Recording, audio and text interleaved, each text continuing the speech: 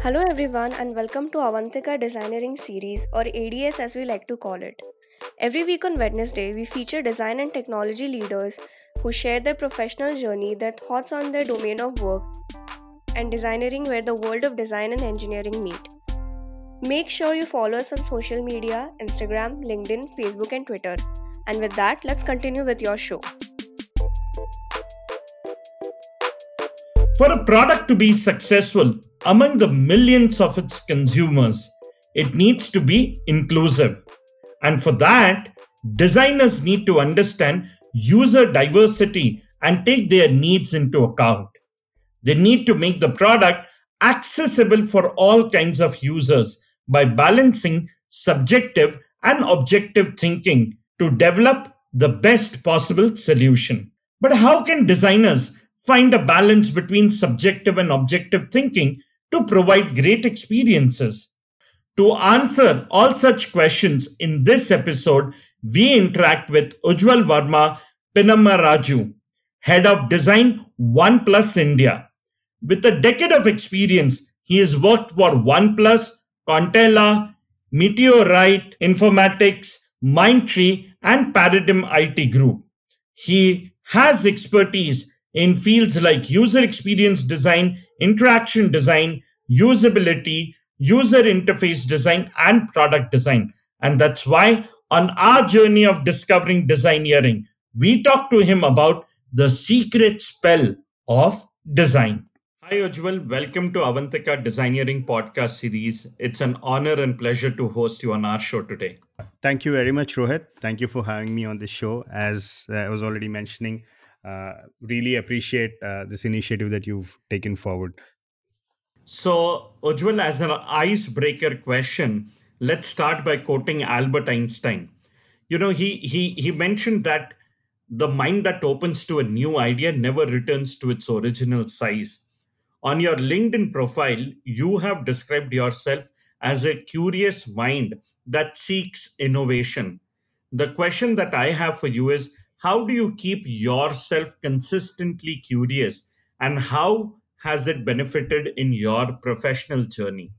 Right. So, curiosity to me has been a learning tool, or rather a trigger to keep myself in the loop of learning, applying, and implementing. At least now, I feel it has become second nature.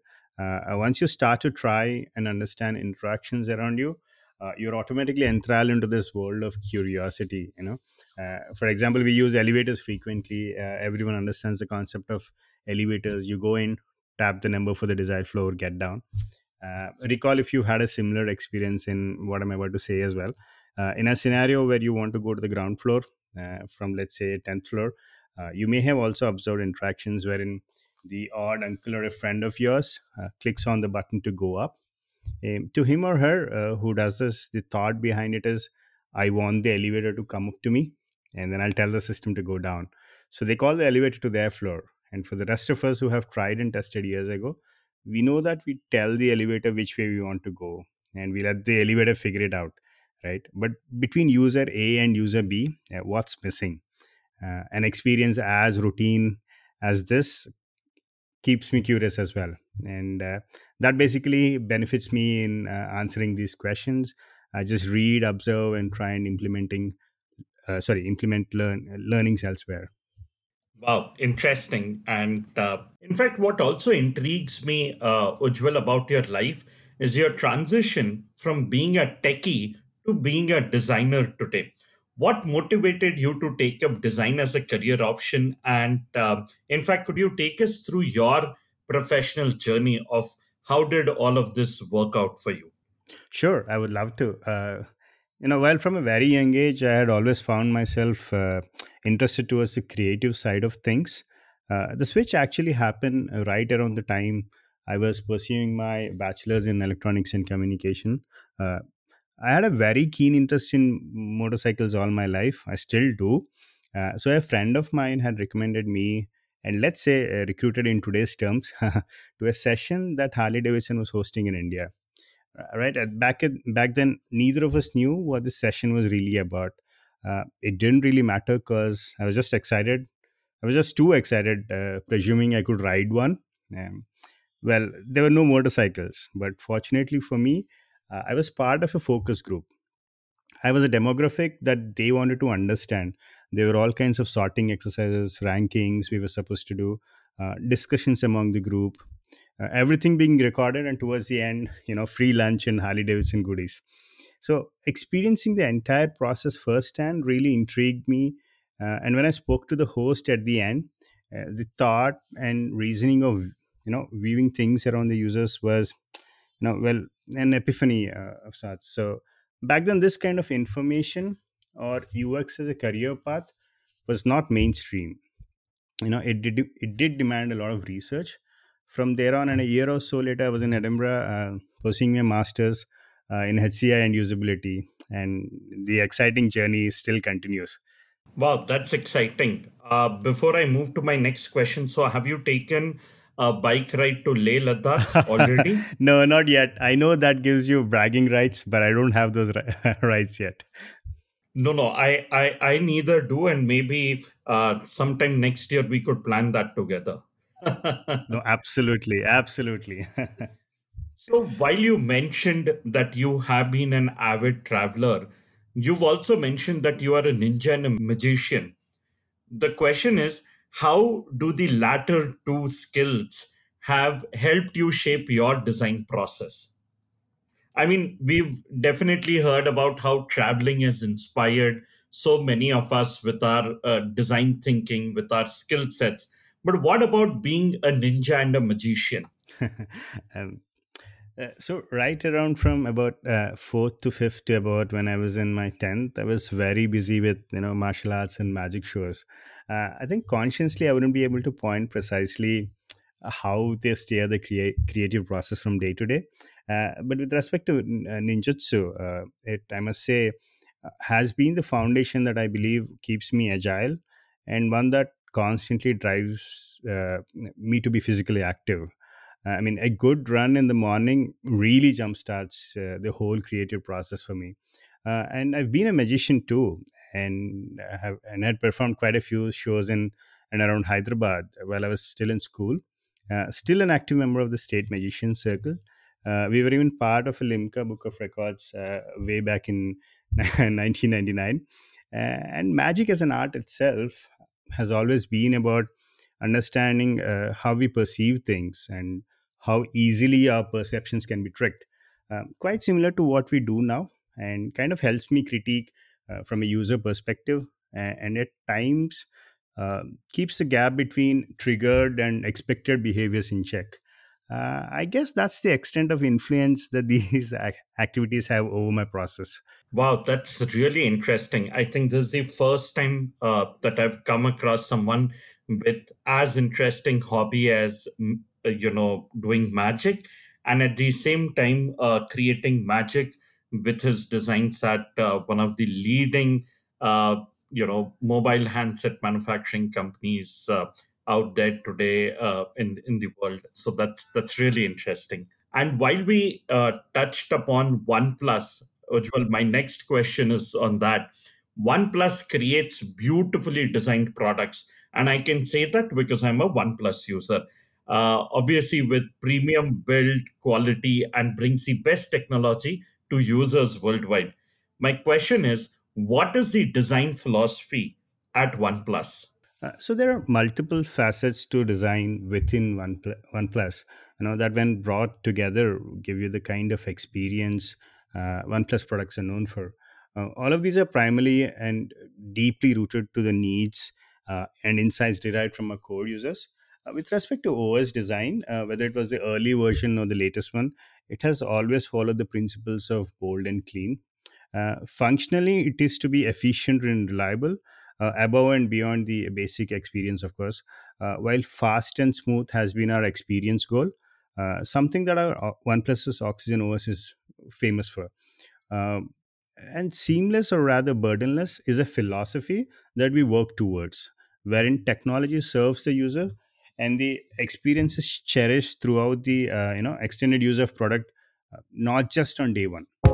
Hey, did you know the company's motto, never settle, is an ideology that comes from the fact that users shouldn't have to settle for a substandard phone just because they do not have a massive budget to upgrade. Wow, that's interesting. I think something that I'm definitely hooked about is the entire user experience with respect to the product itself. But not just the product. I think what is really interesting about OnePlus are your experiences stores as well. So we have one in my city, and it's an amazing place to actually go and hang out. In fact, I would rather say that I don't go to a OnePlus store to only buy a product, but you go there to drink great coffee, meet with like-minded people, go out there, play around with OnePlus devices. I think it's a beautiful concept out there. The question that I have for you, Ujjwal, is what's the company's vision there? How is all of these amazing experiences stores shaping and providing a unique customer experience to the OnePlus users? So the experience is always a holistic way of looking at things. So every touch point, if you have the right experience, it also kind of reflects in the technology that you're using. So we want to bring the same level of experience that we have on our phones to the stores as well. The aim of our experience stores has always been to provide the best service, a way for us to communicate that the smallest details matter, and in a way put users' worries at bay, not just as an employee but as a customer as well. I had recently experienced this firsthand when I had to get the broken screen replaced on my mom's 70. uh, so in situations like these, the unfortunate ones, but bound to happen, it gets you anxious, and you don't know if the data is backed up. When the screen doesn't work, you're on a fix, right? So we were at the store. uh, we received a standard code, which is publicly available information. The screen was replaced within an hour, and there was no need to find a replacement phone. Usually you would have to restore a backup to a different phone, wait for the phone to wait for the other phone to arrive from the service center, right? And 1 hour, and it was like the same phone. That's an experience to talk about, right? Wow, interesting. And I think in today's time when all of us are trying to catch attention in terms of creating differentiation, I think such unique experiences really help in creating that impact. In fact, Ujjwal, moving from the world of OnePlus to the domain that you operate in, and here are my next few questions for you. Innovation is the future delivered. My question is, do you think the old traditional linear thinking and organized knowledge could lead to innovation as well? So I would say what linear thinking or organized knowledge does give you is an innate understanding of the domain, without which your questions could be irrelevant at times or unproductive within the context of an outcome. Because innovation is all about outcome, or the idea of producing the result in new ways. But having said that, linear thinking alone definitely may not get us to the future. The variable or the ingredient could be your perspective of looking at things. One way to encourage or nurture this in meetings, brainstorm sessions, or even classrooms is to abolish that there could be only one correct answer. Oftentimes you see that a lot of the participants are silent or reluctant to share their ideas because of this fear. And I believe this is an indirect effect caused due to the linear train of thoughts or knowledge acquisition methodology that we are so used to. Yeah. Interesting. And that's a very unique take on how do you think about building innovation. So, Joel, my next question is what are some of the ways to build innovative products? From coming up with fresh ideas, getting buy-in, and plotting your path to success. Can you share and throw some light on how do you build innovative products? Yeah, sure. Right. I think this is a very extensive and broad topic, which I believe should have a podcast episode of its own. But I'll try and answer this in two parts. First one covering the ideas and buy-in. So first and foremost would be to have a deep and thorough understanding of the principles in the specific domain or field we're talking about. Secondly, to identify the right problem or idea, which I know is not a straightforward or much of an answer. Some clues that could help could be look at problems based on impact on your users or humanity in general, and practical solutions that can be executed. Collect insight from users specifically for whom the innovation is meant to help. Uh, and problems that you feel passionate about. These would cover most of the categories of ideas. But something that's crucial is to nurture a collaborative environment within interdisciplinary fields. I think this is the second part that I'm going to talk about. This could be weekly informal discussions with teams from different verticals. And selling your idea, be as non technical as you can when explaining your idea. If you're unable to, you should have already identified gaps uh, that need to be bridged right away. Now, let me put the 3 points that I mentioned into context. Whenever we want to come up with new products, we schedule workshops with all our stakeholders together, which is development, product design, testing, operations, and sometimes top management too. We bring the research to the table, which is based of user insights and needs. We also outline the constraints and guidelines we should be working with. The room is then divided into groups with one specific area as focus. Now, what this does is this brings different perspectives to the table. um, these kind of can give you problems and unique ways to solve them. If you break the situation down, the two parts that we've just covered, different teams understand, define, and collaborate to identify problems and innovate on new products, right? So, and then and another way to repeat this as to set yourself for the path to success would be execute, execute, and execute. Don't let ideas just be on paper. Have a roadmap to execute, and that's how you repeat your innovation, and that's how you learn from past mistakes, and you kind of move on. Wow, that's interesting. I mean, the experimental way to keep coming closer to what really your customer wants. I think it's a process that's been practiced since quite some time by quite some companies, and a lot of innovative products have been introduced in past couple of years around the philosophy. So yeah, well said. Moving to my next one, Ujjwal, to design for accessibility means to be inclusive to the needs of your users. Understanding those needs is the key to crafting better and more accessible experiences for them.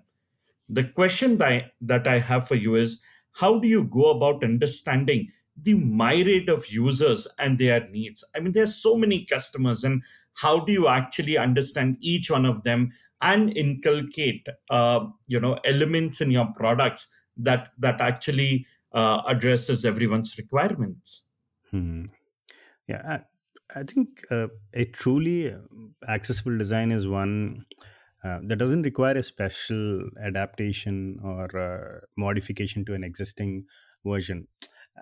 Accessibility specific to design had mostly been perceived to be accommodating people with disabilities. It has now more than ever been evident from documented data that these principles can be extended to benefit everyone. While there are, like you rightly mentioned, a myriad of users, I feel there are four core tenets that can help make your designs accessible. I mean, the four would be perceptibility, operability, simplicity, and forgiveness. If I have to expand these, well, perceptibility is designed regardless of sensory abilities. If you have to name a real world example, when you are right about the edge of the flight of stairs or just about to cross the road, protruding patterns on the floor of pavements like circular dots uh, which protrude out, right? These communicate precisely to anyone with or without vision, right? Similarly, sensory feedback of your car seat as you recline or incline your seat. When electrically adjusting, one can push outwards or inwards, to understand the perceived effect. And when you talk about the second tenet, which is operability, this is just regardless of physical abilities. If you could look around, if the door a door level sorry a door lever could be operated with a closed fist or an elbow as well, right? We usually use our palms and kind of open it up. But is this true with your door knobs as well? The circular door knobs, can you use your fist or an elbow to open it? So operability kind of comes in there. And simplicity is where everyone can easily understand and use the design regardless of their focus levels or the literacy or prior experience. So for example, one of the things that we've done in our flight mode is in the quick settings. If you open the flight mode, uh, the flight icon takes off the runway or lands back, reflecting which mode you are in. So it doesn't need any prior experience. It kind of clearly tells you the flight takes off, it has to take off, right? So, and the fourth tenet I would say is forgiveness. Minimize the occurrence and consequence of errors. So basically, removing ambiguity in your actions. And a straightforward example would be the undo in Gmail. In cases that you send an email to trash, it kind of quickly says undo. Or if you send an email and you can, if there's a typo, you can just say undo. So that's the forgiveness. So if you could have a milestone check in your product lifecycle for these tenants, you are making your designs accessible for sure, or at least improving to a certain degree. And while we are talking about, accessibility to everyone, inclusivity expands our thinking about problems that are going out there and worth solving. It sparks our creativity to think in new ways in partnership with new people out there. The question that I have for you, Ujjwal, is how can designers adopt an inclusive design mindset to approach fresh user experience challenges with a desire to learn and grow? So inclusivity also, so one of the outcomes of inclusivity is accessibility, like we already discussed. But one of the most important things a designer can do would be to set up a channel with their users. Oftentimes a persona is just not enough because you're in one way or the other biased towards a result. uh, Basically, here at OnePlus, we are lucky to have a vast group of our users who are immensely supportive, and we make sure we involve them in every step of the way. From forums to open beta or closed beta, we constantly connect with them on various levels. In fact, we have what we call an open ears forum where we invite our users and discuss on some key directions of on our roadmap. The insights from these sessions help us understand them even further. From service to user validation, every feedback is looped right back into our designs. Because when we talk about inclusivity, it is not just it not just covers disabilities, but also diverse circumstances and digital exclusions, which basically we can only understand if we talk to users constantly. If we include those users within our design cycle. And rightly said, there is a lot we have learned, and as well we keep learning from our users. uh, the method that we've employed not just helps us solve a large number of experiences via validation, of course, but it does also probe us with a lot of interesting new challenges, and that keeps us in the learning groove and basically expanding our practice. Wow, interesting. In fact, Ujjwal, a great designer's defining skill is their ability to balance subjective and objective thinking when making design and product decisions. And I'm sure that you would also be blending these things. Subjective thinking obviously is evident at the initial stages, whereas objective thinking is apparently towards the end. What I wish to know is how can designers develop the ability to perceive and interpret both subjectivity and objectivity to create great experiences? So, designers, like it or not, will have to constantly make decisions, and hence frameworks, guidelines, and research to guide them are extremely important. They should always be objective thinking in the initial definition of a product, I feel, wherein you plan the roadmap on the basis of data, requirements, and needs. Uh, and I can't wait to get started attitude would only loop a designer in circles later on. Depending on the size of the project, we could divide the decision making into two broad categories. One, the end to end product experience, and two, the visual aspect that pushes the experience even further. First category would consist of analysis, surveys, research, attitudes, and behavioral psychology. Where understanding users, their biases, their tech literacy, etc., and then defining the experience framework, and consequentially the flow. And the second category could input from the first in terms of color theories, mood boards, and basically validating visual styles. What this essentially does is it lets us build a design system and a visual guideline around it. This negates a lot of day to day subjective decisions among the team and with the designer as well. So they don't have to every single day think of if you want to push that CTA 10 pixel up or 20 pixel down. Okay, so that's taken off your cognitive load. So having said that, an approach like this only reduces the number of choices, but these choices are informed ones. But there would still be a level of subjective thinking involved. Towards the end, it just becomes that much easier to gauge the experience and be that much closer to user expectations. But to subjective thinking in a way is good to have as well, but in controlled situations. Yeah.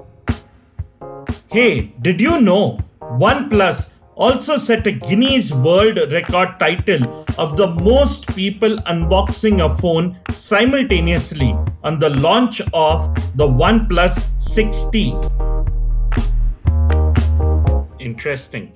And while we've been talking about experiences, few of the things that we cannot, stop talking about these days are devices like Amazon Echo, Siri. All of them have prompted zero user interface by getting away from the touch screen and interfacing in more natural ways. In fact, screens are going to stop being the primary way we interact with devices around us.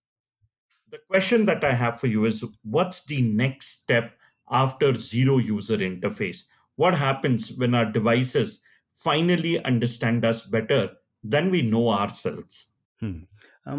I think mobile processing has just reached its tiniest form factor.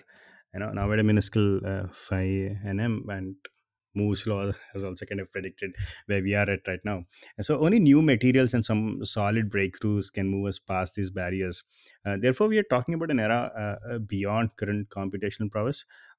Before we move completely to zero UI and further. Other than tech, we should always understand that there are commercial motivations and human policies to keep the progress in check. While we are all super excited for the future, I feel we are going to look at screens for a while, but the form factors and the way we look at them could change. From now, foldable to maybe modular and then augmented form factors, of course. But if I were to put all of this aside and venture into the possibility where devices understand us better than ourselves, I could imagine wearables understanding us at deeper and bionic levels, supporting optimum function and interfaces pre-catch to your next action. I would love to have something like Friday, Jarvis or Veronica, the AI assistants, to the fictional character Mr. Stark, aka Iron Man. I have to put in a Marvel reference, of course. So there's this scene that I love in Avengers: Age of Ultron. If you could recall the fight between Hulk and Hulkbuster, where Iron Man's suit needs repair, but Stark calls for help, but doesn't specify where there needs to be repair.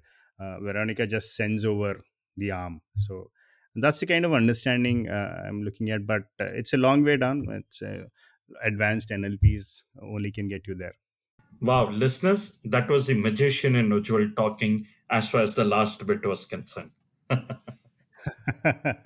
right. So while we are talking about great user experience, Ujjwal, great design shapes the user's expectation around the boundaries of technology. Our relationship with technology defines that human beings desire experiences that are driven by technology. What are your views on this? And do you think technology must be designed strictly around what people want? Right. I've always had a different take on this. It does shape the expectations around the boundaries, but for a very short while. I mean, if history is any proof, once users begin to use them and they begin to perceive it as common knowledge, or being the new regular, there is immense demand from the users to innovate and push further. Often we've seen niches and gaps wherein tech firms couldn't focus on, but there was a need from users. And these products have grown to saturation. Think of the action camera market, from GoPros to Insta 360s to DJI drones, right? Mm, I wouldn't say they must be designed strictly around, but either ways, technology finds its way to its users. So now, when it does, we should be responsible to design these for human experiences. Is what I feel. Interesting. So, Jewel, while thinking of user experience, we often think of a simple, beautiful, and easy to use feature set of product that makes the user's life easier. But as a matter of fact, features are merely a small, fragile part of the product itself. Thinking in product means thinking in specific users' problems, in jobs to be done, in goals, and in revenues. The question that I have is, what are your views about this? Right. From an experience standpoint, I would definitely say it is not just fixed on to the product itself, or a simple set of features like you were mentioning. It it is an entire ecosystem of experience where, right from, let's say, when the user comes out, and we, from an OS design perspective, let's say, it's really well done. Now when we take the same example of our experience store as well, we kind of put the feature sets or the kind of products that we are working on also translated onto the physical world as well. So when you go to the experience stores as well, you will see that the kind of experience that we're giving there. So what does happen is, once the OS is good, once the service at the center is good, a word of mouth kind of prevails, and that kind of loops back to us. So this is, let's say, talking phone as a product. It does apply to the digital mediums as well. For example, I could take an example of Paytm uh, money recently, and then it has beautifully solved something like opening a demat account, where all you have to do is in 5 minutes, you update your PAN card, you update your Aadhaar card, and in 5 minutes you have a demat account. Now you can buy IPO, now you can invest in stocks, uh, and all of that, right? But now you look at it, right? It's a set of features, but in the background, what has worked is they've worked with so many. SEBI, they worked with SEBI, they worked with a lot of institutions in the background to make your experience better. So the entire thing around it kind of becomes that big holistic approach towards your experience, and that is the only thing that can differentiate regular products and the products out there, and the products that are benchmarks out there. So in terms of experience, this is what is needed. And while we have been talking about technology, while mobile technologies are recognized as flexible and powerful tools that can augment human cognition, but habitual involvement with these devices may have a negative and lasting impact on users' ability to think, remember, pay attention, and regulate emotion. What are the ways to induce positive emotion in our users as we design any user experience? I think true. We've seen a lot of companies already working really hard towards reducing this impact. If you're someone who's building new products, then you should focus on being, ethical, being keeping users first, and having an ads next approach. Focus on optimum usability. Like we talked about, audit for accessibility is core tenets, and I think right now emphasize heavily on privacy, which is very important, and then or support our users in their mental health as well. Uh, and if you're someone who are looking at improving on existing product, uh, and nurturing positive emotions, uh, engage your users through personalization, customization, right? And delight users with relatable and expressive illustrations, positive tone of reactions, animations and sounds. Bring out witty humor. We all talk about Dunzo's witty notification, right? Use micro interactions to bring the UI to life. One of the examples is our recent implementation on the AOD, or the always on display. We collaborated with students at Parsons School of Design, wherein the students saw the AOD as a gatekeeper of their phone. If they thought, if they could make a positive impact on the lock screen, they could manage the device usage. So they proposed a design with a line down the center, which is broken every time you use your phone, and the unlock counter. This way, you can user at a glance see how their daily usage is going, and help them maybe endlessly not pick up their phone and use it. So that's one of the way we are also trying to see, encourage, entertain our, I mean, sorry, encourage our users to use it when you need it. Interesting and absolutely well said. In fact, that Ujjwal brings us to our last question for the show. That at Avantika University, we coined a term called as designeering, which is the base ideology that we operate on, the blended approach of design and engineering. The question that I have is, how is this blend of all design plus technology helping you to create a different user experience for your customers? I think if you do continue to keep yourself up to date with technology, it does give you an edge in terms of the solutions you can come up with. And these would often be, practical and executable solutions, since you understand the tech constraints. I think in hindsight, this has been most evident to me in how easily I was able to navigate through enterprise projects in the past. At the same time, while these constraints keep you focused in what you're doing, you do have to practice getting out of the comfort zone. The extra effort in understanding principles, color theories, and psychology will take you a long way. Wow, that was an interesting, candid conversation with you, Ujjwal. Thank you so much for doing this with us. I'm sure that our listeners will have a lot of learning from this conversation. We're glad to host you on the show, and thank you so much for joining us. Thank you, Rohit. Thank you very much for this opportunity.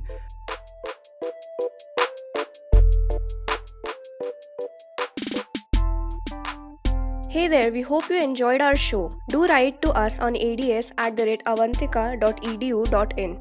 We look forward to your opinions, feedbacks, and suggestions of speakers you would like us to host on this show. Do tune in our channel next week on Wednesday for a new story on Hubhopper or wherever you get your podcast from. Follow us on Facebook, Instagram, LinkedIn, and Twitter.